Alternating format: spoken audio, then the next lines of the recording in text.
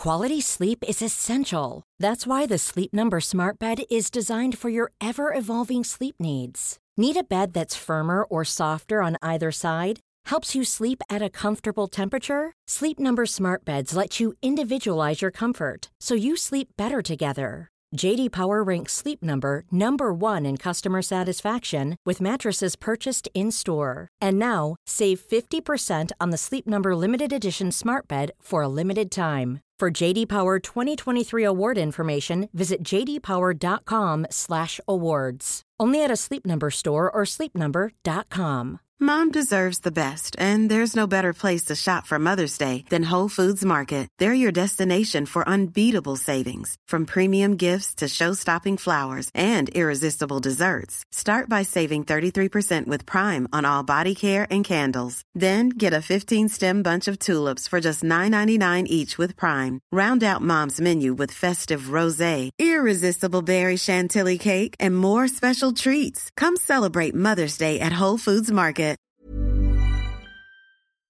Hello, I'm James Rogers, and this is the History Hit World Wars podcast. When World War I broke out in 1914, President Woodrow Wilson proclaimed that the United States would remain neutral. In fact, the US only officially entered the war 3 years later. When it came to the Second World War, there was a similar story of hesitation. It took the infamous and seismic bombing of Pearl Harbor in 1941 to bring America on the side of Britain and the Allies. So why was America reluctant to enter both wars? What public and political pressures delayed decision-making? And how did American involvement in both the world wars change the course of history forever? Well, in this episode of the History Hit World Wars podcast, Rob Weinberg asked the big questions to Dr. Mitch Goodrum, Senior Lecturer in Modern History at Canterbury Christ Church University.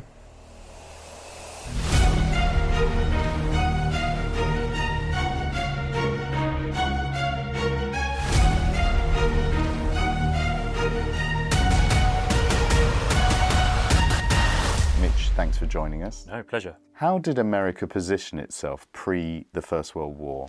Before the First World War, it tried to think of itself as more of a hemispheric power. So it was thinking about the defence of its own territory and of the hemisphere, so the Caribbean and Central and Southern America, and trying to keep out as far as it could of European affairs.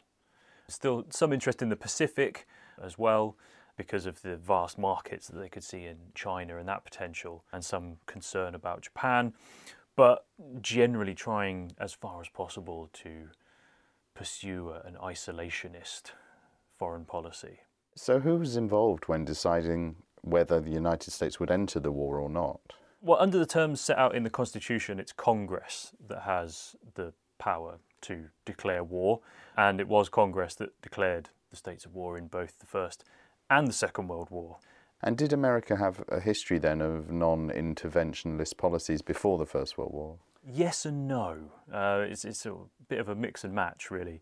Their non-interventionist practices tend to apply to Europe. As I say, it's positioning itself as a hemispheric power, so it's much more active within its own hemisphere. So in the Mexican-American War of 1846 to 1848, they were obviously very active in that. They took a lot of territory from Mexico.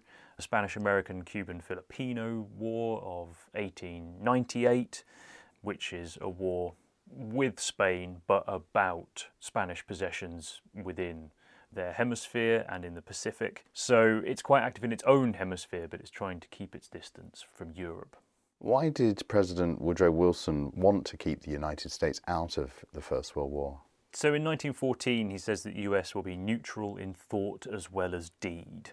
And he's saying this because if we say kind of the US and Woodrow Wilson, we might think of a very white European nation. Obviously, European is already a problem because you've got different European nations at war with each other. You've got Americans that have come from Germany, that have come from Ireland, that have come from Russia, that have come from Britain. So all of these different national backgrounds are contending within the US at the time. And so you've got a nation of immigrants and you've got divided loyalties within there. So he's concerned about the potential of dividing the nation on those lines. He's also concerned about the creation of a militarized state, so looking at these European powers in a balance of power system. What he sees is countries that are always almost on the verge of war. You get stuck into these arms races and you have to spend a lot of money on the military, and then the military acquires an undue influence in the life of the nation. So he wanted to avoid that and any potential pretext for that development.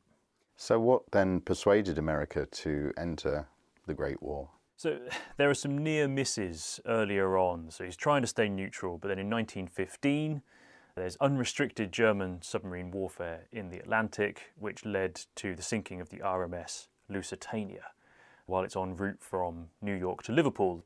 They had put warnings in the American press that they were going to sink the vessel, but these were ignored. And when it was sunk, 1,198 people were killed, including 128 of the 139 Americans who were on board. So this led Wilson to issue a series of diplomatic notes to Germany as a result, was seeking an apology, denying that the Lusitania had been carrying ammunition, which was the Germans' line. It had been carrying ammunition, and asserting the rights of Americans to travel at sea as a neutral power.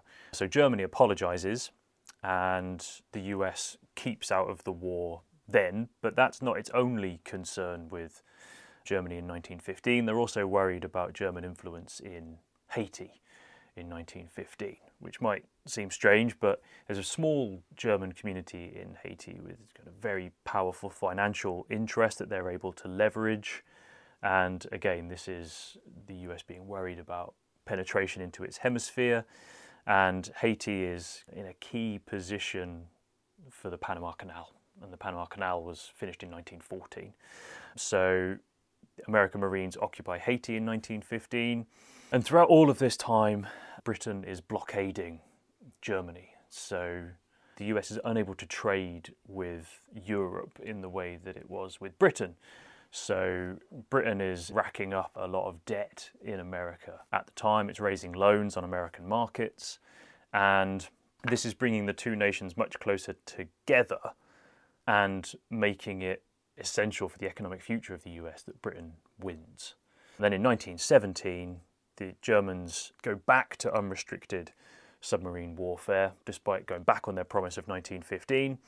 They also issue the Zimmermann Telegram to Mexico, which says if the Mexicans join the Germans and declare war on the US, then when they win, the Mexicans will have the territory lost in the Mexican-American War of 1846-48 returned to them. So this ultimately forces Wilson's hand, and he joins the war in April 1917. And what impact did America's delayed arrival then have on the outcome of the Great War? It's impossible to say what would have happened had they joined earlier. What's clear is that it's a huge psychological boost for the Entente powers, Britain and France, because in 1917 we've had the Russian Revolution, that's one of their allies gone, and then by the summer of 1918, 2 million American troops have arrived in France. By November of 1918, they're arriving at about 10,000 a day. So this tremendous boost for the Entente powers and a tremendous blow for Germany and their allies. What influence then did America's late entrance into World War I then have upon their entry into World War II? Yeah, well, they are connected, and it's not necessarily the late entrance into the First World War, but it's the perception of the First World War that works towards how America enters the Second World War. So a Senate report into the First World War states that the US was basically tricked into joining the First World War by arms manufacturers and by these sort of wily old world politicians who wanted them to join. And then throughout the sort of mid to late 1930s, there's a series of neutrality acts that are passed which directly address some of the things coming out of the First World War. So they're about limiting Americans travelling on belligerent shipping, so they couldn't go on British ships if they were at war, that kind of thing. Dictating what kind of goods the US can sell to powers in a state of war, how those powers can pay for them, how they have to collect them. So cash and carry, basically. If you want to buy guns from us, fine, but you bring your own ship and you pay us in dollars. We're not going to give you credit or anything like that. And that's all working out ways of not being drawn into a war in the way they had with the First World War. So America then enters the Second World War. Again, why the delay there?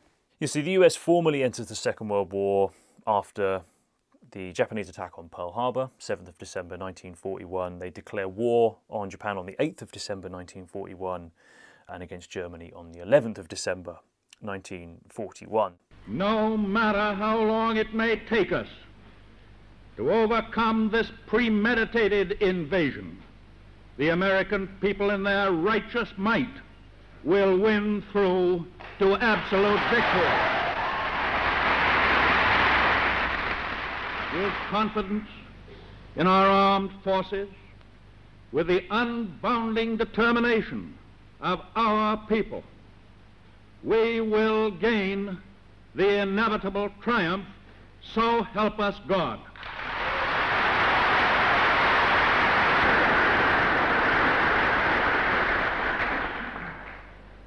I ask that the Congress declare that since the unprovoked and dastardly attack by Japan on Sunday, December 7th, 1941, a state of war has existed between the United States and the Japanese Empire.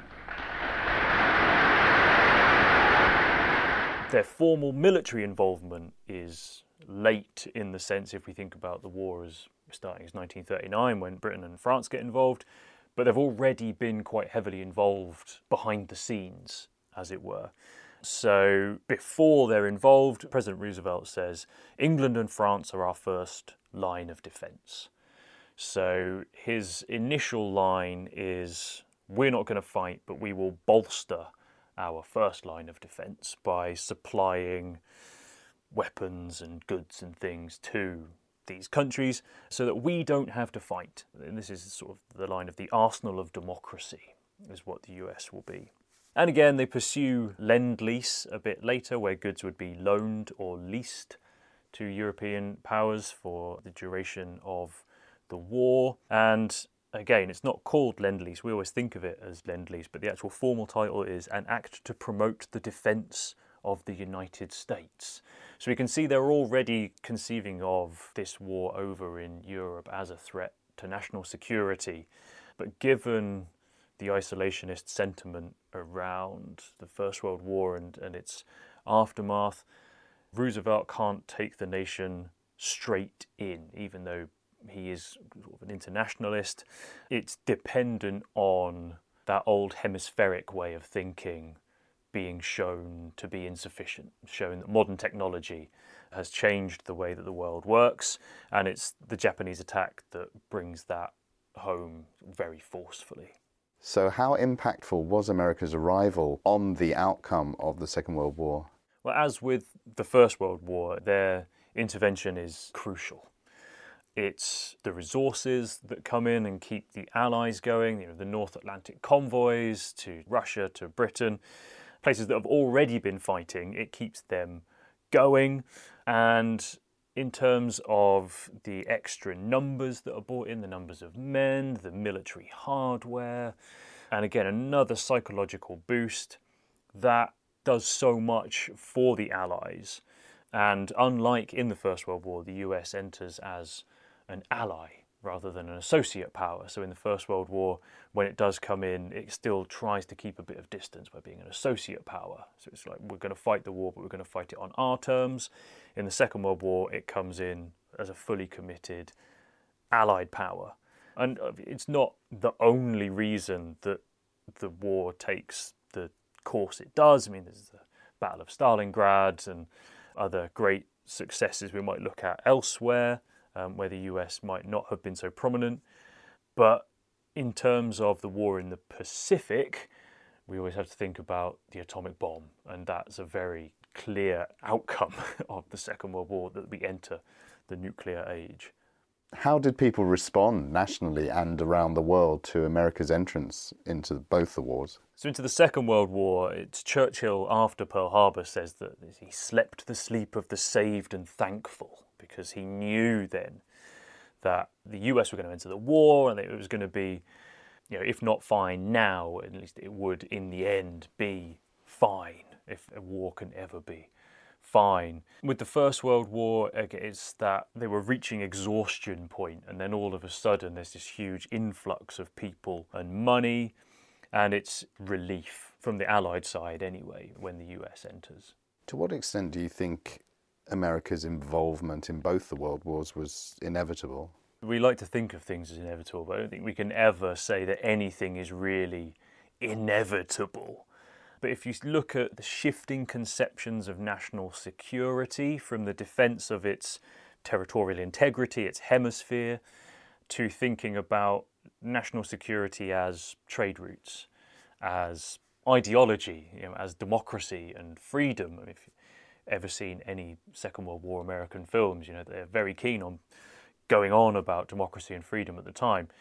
But these are ideas that had to be defended, and they realised that if the Nazis won and constructed a kind of closed economic and ideological bloc, those things couldn't exist. So how is America's entrance into the world wars remembered or even assessed today? We think about it through popular history and popular conceptions, and one way that we come through that is through the cultural industries, and of course who has the strongest cultural industry in the world? It's the US. So Hollywood has done a lot to shape the way that we think about the Second World War. And one of the reasons that America tends to win the war all the time in the films that Hollywood makes is because during the Second World War, a few films were made that were pro-Soviet because they were allied with the Soviets. So this was fine in 1943. But then in 1947-48, this was no longer fine, and the people who had made those films were sort of reinterpreted as dangerous communist subversives. So the easy way to get away from that is just to make the US win the war nice and easily. But that's not just a Second World War phenomenon. So the reason that Biggles starts in 1932 is because W.E. Johns, who was then editor of Popular Flying, got sick of reading stories about Americans coming over here and winning the war in the air. So he started writing Biggles initially as a more realistic version of what the First World War had been like. So I think culture has a lot to do with it, and that's why the US tends to feature so strongly. Mitch, thank you. Thank you.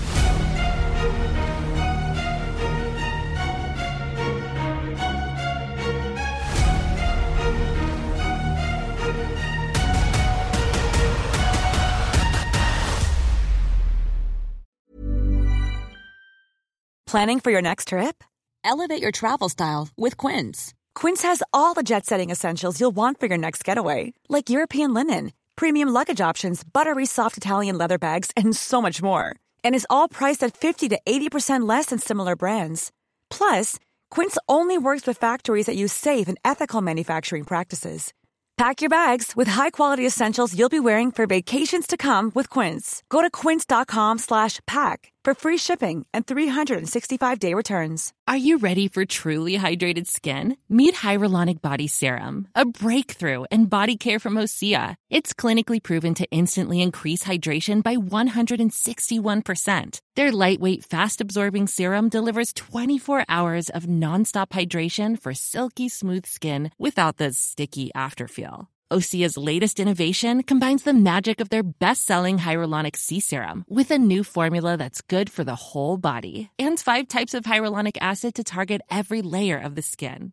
Osea is a women-founded, women-led brand that's been crafting seaweed-powered products for nearly 30 years. The best part? Everything Osea makes is clean, vegan, cruelty-free, and climate-neutral certified, so you never have to choose between your values and your best skin. Treat your skin to clean, vegan skincare from Osea. Get 10% off your first order site-wide with code SUMMER at OseaMalibu.com. That's OSEA Malibu.com, code SUMMER.